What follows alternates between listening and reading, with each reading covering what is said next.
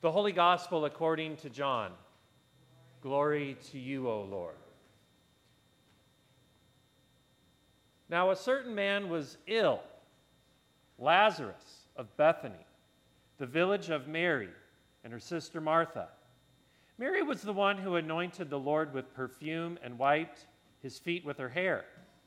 Her brother Lazarus was ill.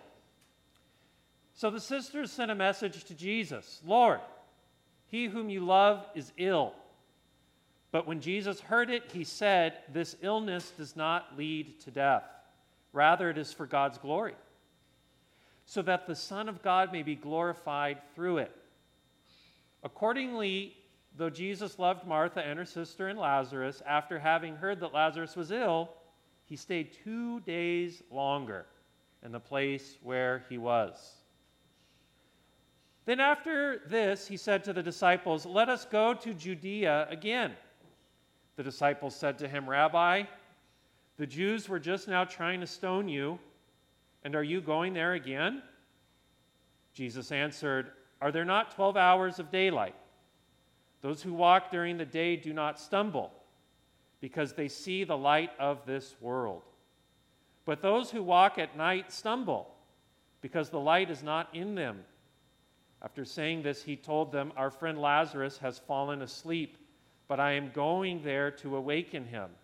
The disciples said to him, "Lord, if he has fallen asleep, he will be all right." Jesus, however, had been speaking about his death, but they thought that he was referring merely to sleep. Then Jesus told them plainly, "Lazarus is dead. For your sake I am glad I was not there, so that you may believe.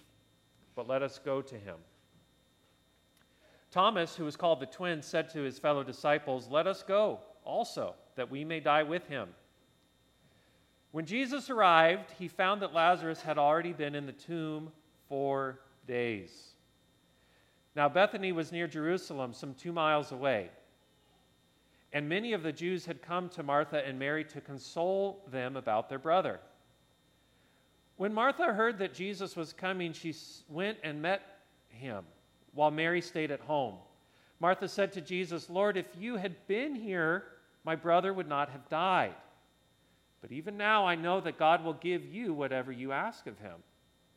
Jesus said to her, "Your brother will rise again." Martha said to him, "I know that he will rise again in the resurrection on the last day." Jesus said to her, "I am the resurrection and the life. Those who believe in me, even though they die, will live. And everyone who lives and believes in me will never die. Do you believe this?" She said to him, "Yes, Lord. I believe that you are the Messiah, the Son of God, the one coming into the world." When she had said this, she went back and called her sister Mary and told her privately, "The teacher is here and is calling for you." And when she heard it, she got up quickly and went to him. Now Jesus had not yet come to the village, but was still at the place where Martha had met him. The Jews who were with her in the house consoling her saw Mary get up quickly and go out. They followed her, because they thought that she was going to the tomb to weep there. When Mary came where Jesus was and saw him, she knelt at his feet and said to him, "Lord, if you had been here, my brother would not have died." When Jesus saw her weeping, and the Jews who came with her also weeping, he was greatly disturbed in spirit and deeply moved. He said, "Where have you laid him?" They said to him, "Lord, come and see." Jesus began to weep. So the Jews said, "How he loved him. See how he loved him." But some of them said, "Could not he who opened the eyes of the blind man have kept this man from dying?" Then Jesus, again greatly disturbed, came to the tomb. It was a cave, and a stone was lying against it. Jesus said, "Take away the stone." Martha, the sister of the dead man, said to him, "Lord, already there is a stench, because he has been dead 4 days." Jesus said to her, "Did I not tell you that if you believed, you would see the glory of God?" So they took away the stone. And Jesus looked upward and said, "Father, I thank you for having heard me. I knew that you always hear me, but I have said this for the sake of the crowd standing here, so that they may believe that you sent me." When he had said this, he cried with a loud voice, "Lazarus, come out!" The dead man came out, his hands and feet bound with strips of cloth, and his face wrapped in a cloth. Jesus said to them, "Unbind him and let him go." Many of the Jews, therefore, who had come with Mary and had seen what Jesus did, believed in him. The gospel of the Lord. Praise to you, O Christ. You may be seated.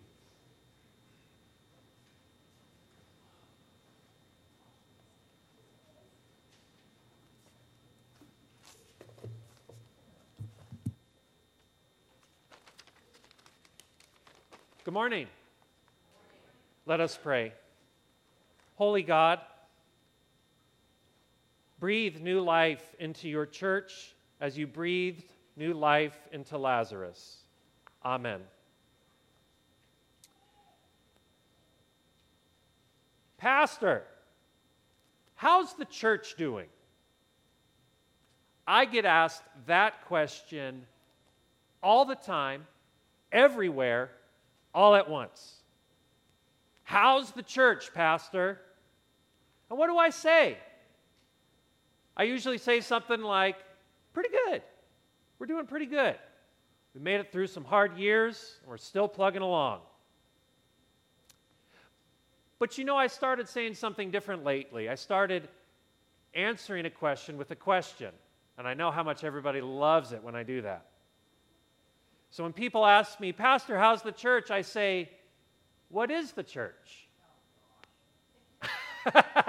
See? What is the church? What's the church? Us, the people. We are the church. The members of Grace Lutheran. And not just Grace Lutheran, but all the churches, all the members, our families, our neighborhood, Christians all over the world. How is the church? So let me ask you, how are you? When I look out and I see your faces, I think about the things you've shared with me. I think about the prayer requests that I get. And I know that there are very significant challenges in our lives. I know that there are health challenges.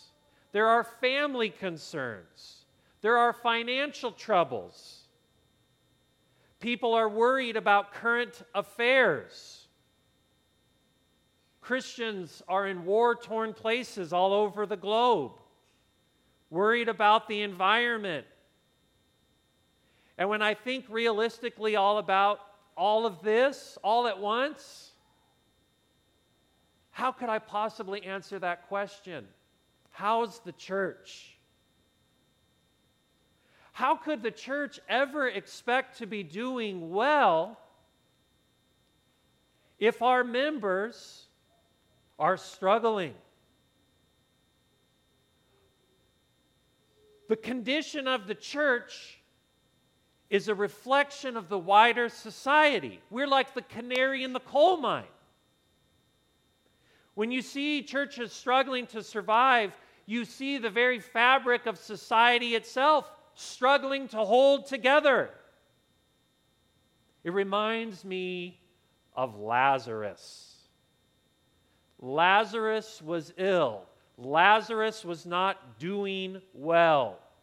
And his sister Mary sent for Jesus to come and help, to heal Lazarus. But did Jesus come right away? No, he did not. And so what happened? Lazarus died. I think the church today is desperate, like Mary and Martha, for Jesus to come and help us out. Just a little bit from our suffering to fix things up. And we ask ourselves, where is he? When is he coming back? So what are we going to do? What can we do? That is the same question that Mary and Martha were asking themselves. What are we going to do until Jesus comes back? You know, there's a problem with this story that I need to address before I can move on. A ginormous controversy has exploded in New Testament studies and in theology about this story. The story of Mary and Martha and Lazarus. And here's the controversy. A couple of years ago, a New Testament scholar by the name of Elizabeth Schrader was reading Papyrus 66. Papyrus 66. Before we had books, we had papyrus, ancient forms of paper. Papyrus 66 is the absolute oldest, most authoritative version of the Gospel of John on the face of the earth.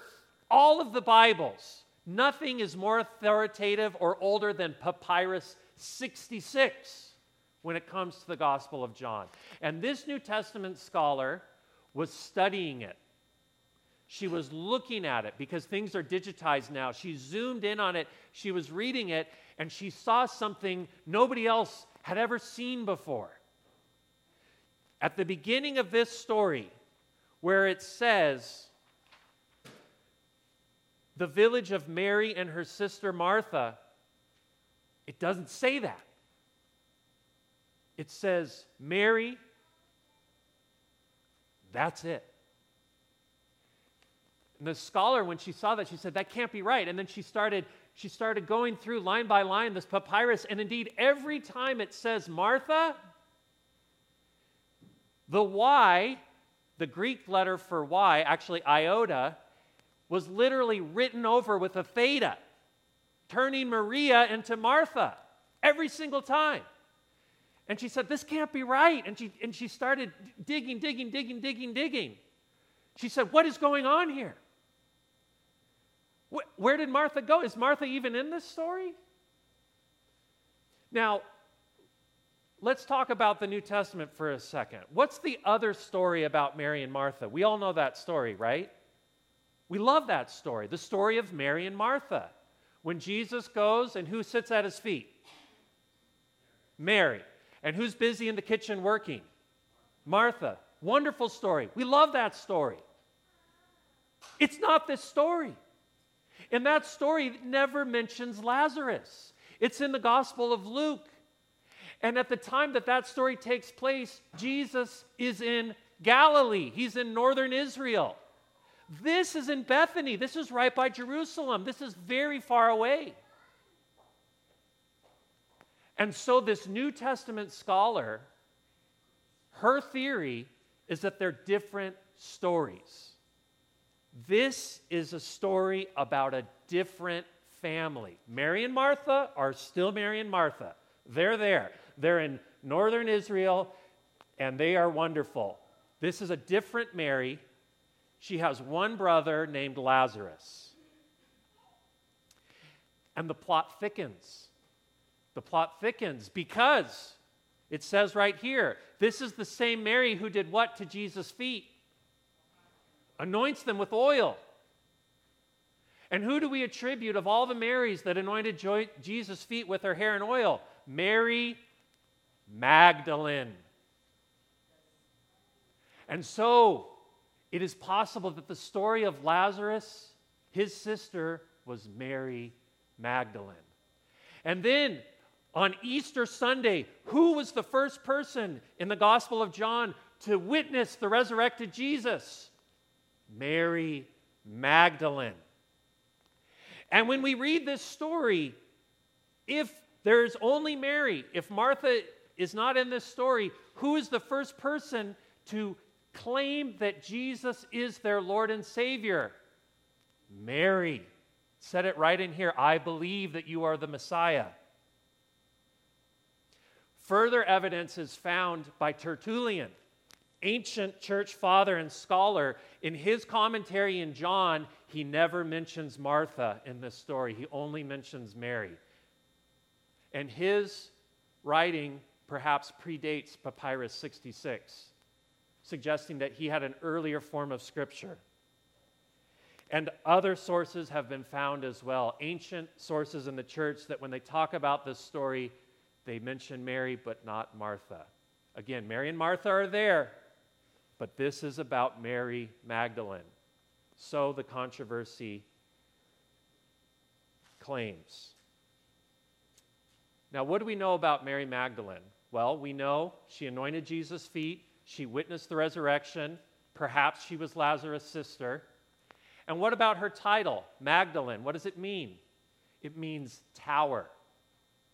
So just like in the Synoptic Gospels, Matthew, Mark, and Luke, Peter is the first to claim that Jesus is the Savior, and he gets named the Rock.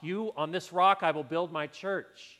In the Gospel of John, Mary Magdalene, you are the tower, the strong tower of the church.